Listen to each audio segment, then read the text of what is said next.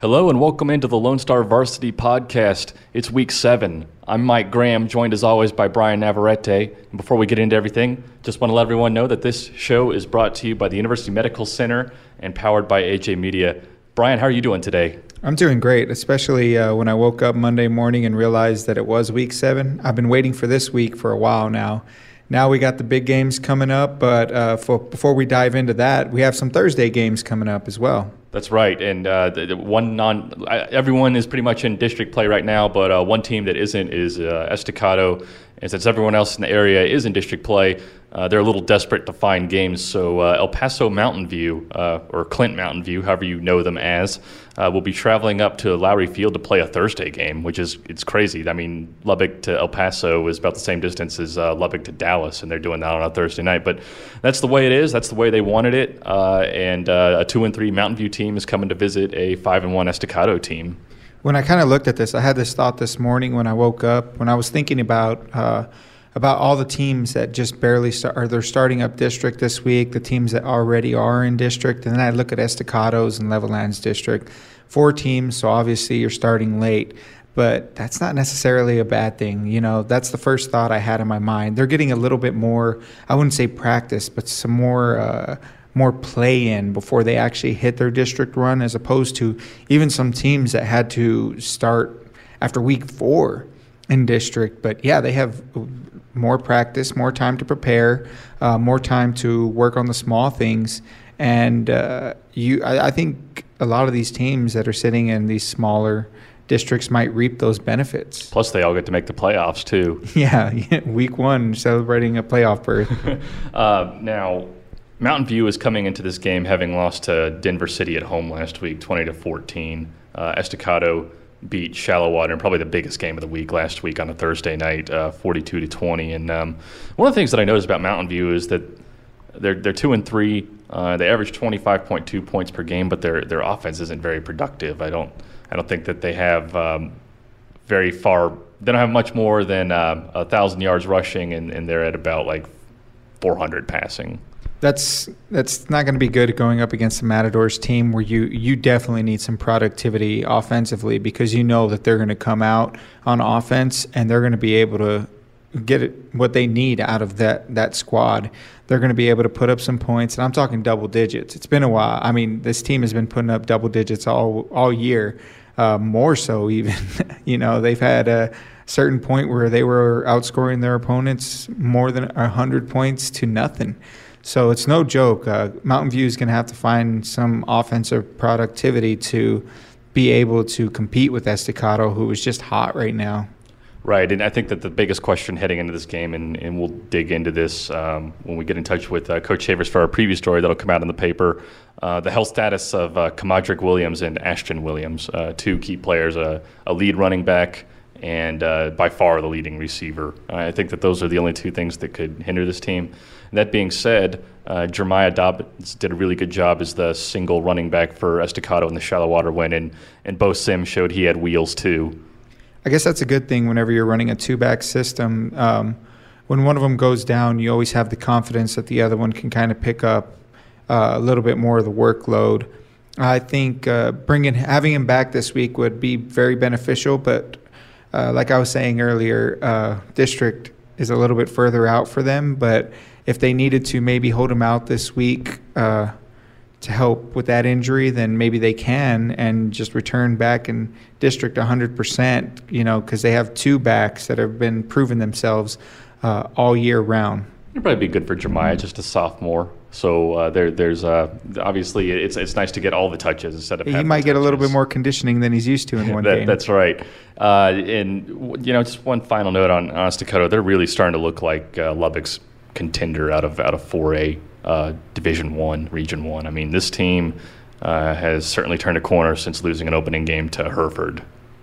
Yeah, and talking with the Plainview coach, he spoke a little bit about Hereford, and you know, that was a good team that they lost to, but I think they've definitely grown up since then. Or they've grown, not grown up, but they've grown as a team, and they've become, like you said, one of the more premier teams out of Lubbock right now. Everybody has their eyes on Estacado. You know, coming into the year, we said that they were exciting, and I think that's proven true all the way through week 7.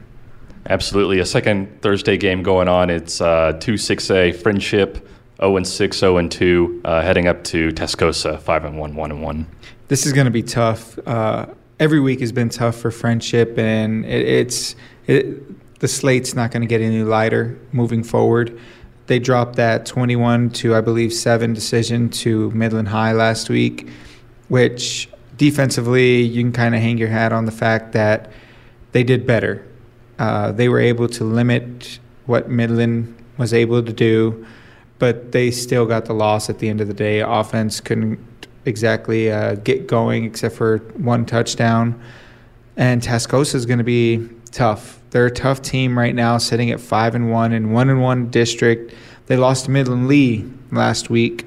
I believe that was still a very close game. Yeah, and I think Midland Lee is going to win the district. Yeah, I think it's very probable that Midland Lee can kind of take this one, maybe be contested by Lakeview. I mean, not Lakeview, rather, San Angelo Central. Mm-hmm. We'll see how that one goes moving down. But Tascosa is a very run-based team from what I can tell, or for what I've seen in the past. And Friendship just has to find a way to kind of slow that down, which they've struggled with at times, especially in tackling. But, yeah, anytime you go into a football game, never say die, and I think that applies here.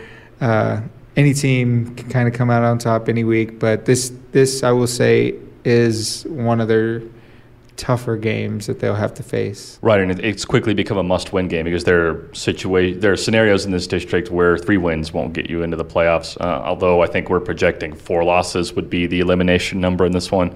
Either way, they're getting pretty close to that, and they're going to need a big game, and there's some still unbeaten district opponents in front of them. So there's no time like the present. I agree completely that there is no time like the present. Get it going now. If you can get it going now, then you're looking at a better situation down the line where you're not having to put everything on the line. It gives you a little comfort, a little bit of a cushion. Speaking with some coaches in that first week where they started district, they were always commenting on the fact that you want to start on a strong note so that at the end of their district slate, you're not at a do or die situation, and you're having to do things that you're not accustomed to. You want to always be playing your game. So this is a good time for Friendship to get a win.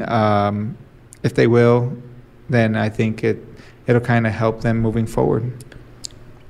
Now, we've talked a lot about District 4, 5A, and guess what? There's a lot of that still to come in the podcast. But another really, really good district, probably a better district top to bottom, is District 2, 2A Division 1, and a really big game right off the bat, 5-0 Abernathy versus 5-0 Sundown.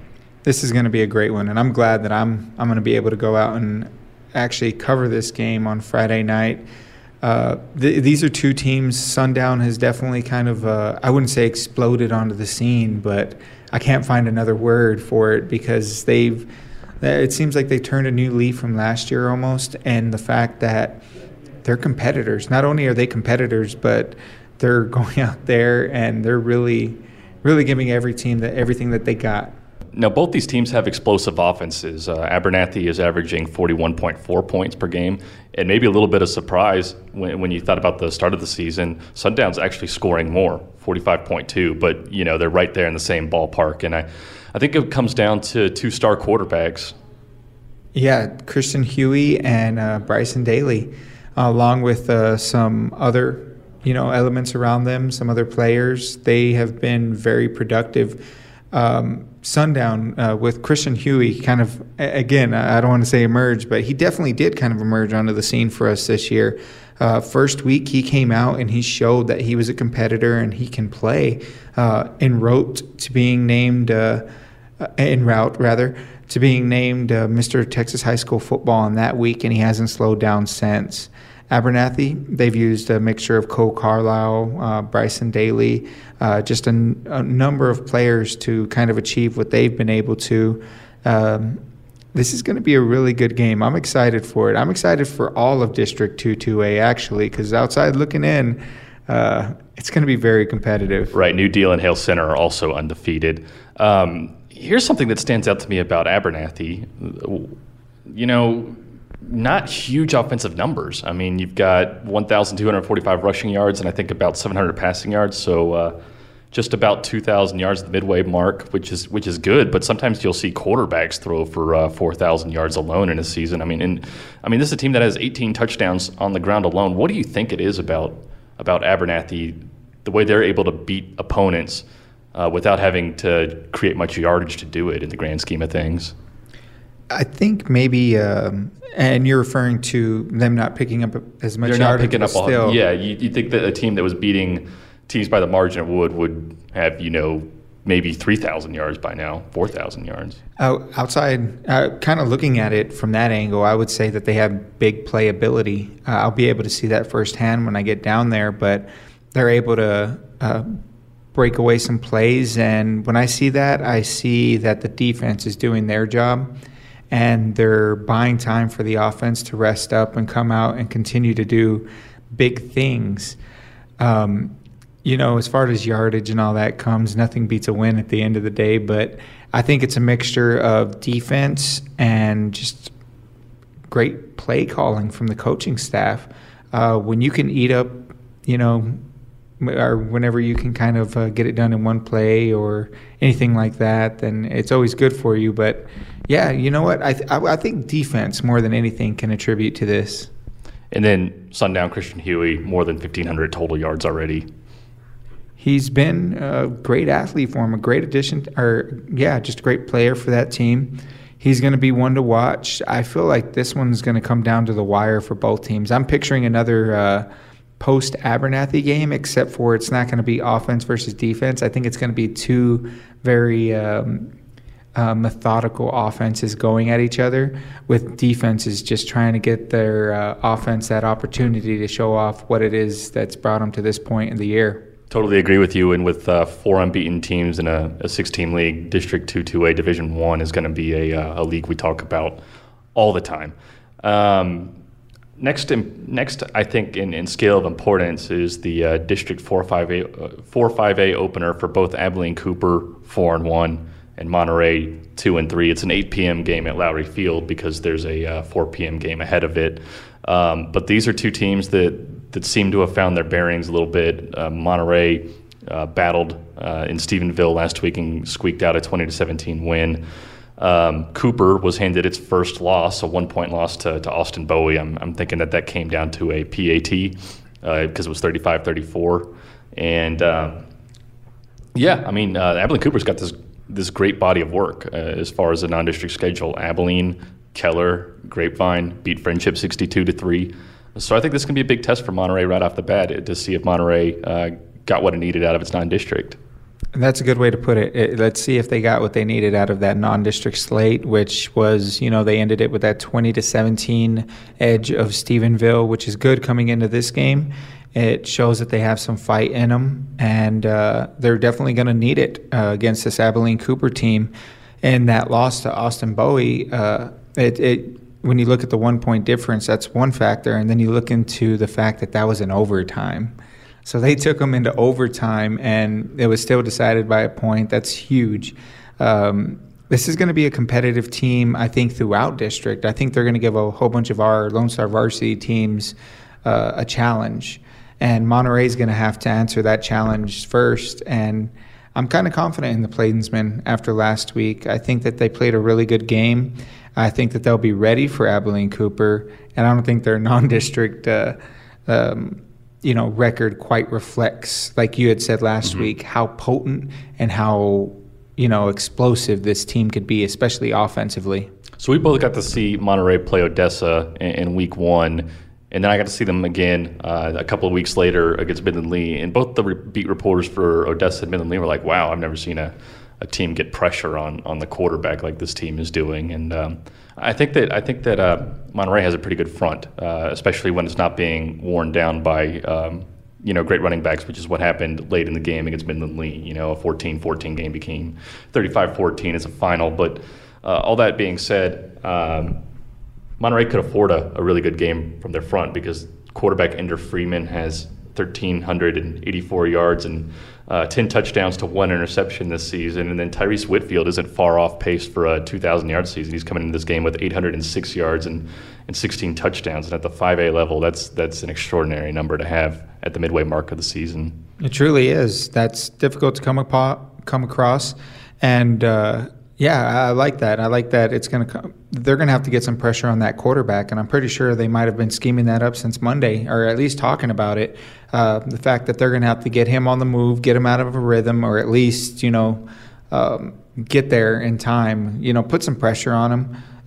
And for the secondary to hold the wide receiver or, cover the wide receivers long enough for them to do so. And that might be, the determining factor in this game, whether or not they can get the pressure on Abilene Cooper quarterback and slow down the run game. Those are big numbers, like you had mentioned.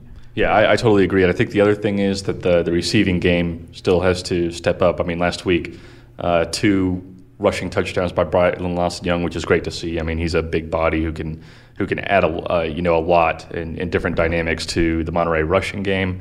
But no receiving touchdowns last week, and that's a pretty explosive core. I don't think they've been playing up to their potential in recent weeks. It'd be nice to see them break out against Abilene Cooper. I think it would be a good time to do so, especially with the start of district. I think it sets a tone if they're able to come out and get this win. And in any manner that they do so, it could be close, it could be a blowout. It doesn't matter. I think it sets a tone for the rest of district play. Now, this game, you don't normally think that a 1-4 team and a 4-1 team would make for an intriguing matchup, but Lubbock High and Lubbock Cooper have played decent games against each other in recent years, and it's the Westerners headed off to Pirate Stadium on Friday for their own District 4-5A opener, both teams' district opener. What do you make of this game? I mean, we've got a great defense versus an offense that has struggled pretty much since week 2 of the season. I think for any team kind of entering district, you might change a little bit of mentality. We talked about, I can't remember which podcast it was exactly, but whenever you face somebody within city limits, that inner city rivalry, it gives you you just play that much harder. The rivalries are a good thing, and this might fall into that category, but it also falls into the fact that this is your district opening category. So I think the Westerners are going to throw everything that they have at Lubbock Cooper. I think they know that their offense is going to have to definitely produce some yardage or, get some yardage for them and just try to make it as competitive as possible down to the last minute. They talk about their conditioning. If they can do so, just keep it close. Towards the end, they might be able to pull this one off. Now, Lubbock Cooper, on the other hand, like you said, defense is playing really well right now. The task is easier said than done for the Westerners. Lubbock Cooper has a really good defense, and their offense has definitely found itself in the last couple weeks. They have the players to be competitive. So all in all, I think this will be a good game to get out to. Well, that's going to do it for us. We want to thank you for stopping by the Lone Star Varsity page. Please be sure to check out our game previews as we get ready for Week 6, then come back late Friday evening, and we'll have the gamers of the most important games, and scores will be up shortly after midnight, I'd imagine. Got a good coaches show with Plainview's Ryan Rhodes to begin the week. Hope you'll check out that and see how the Bulldogs are beginning to turn it around. I have to thank our sponsor, the University Medical Center, and AJ Media for putting this out for us. And then for Bryan, I'm Mike. We hope you have a great day.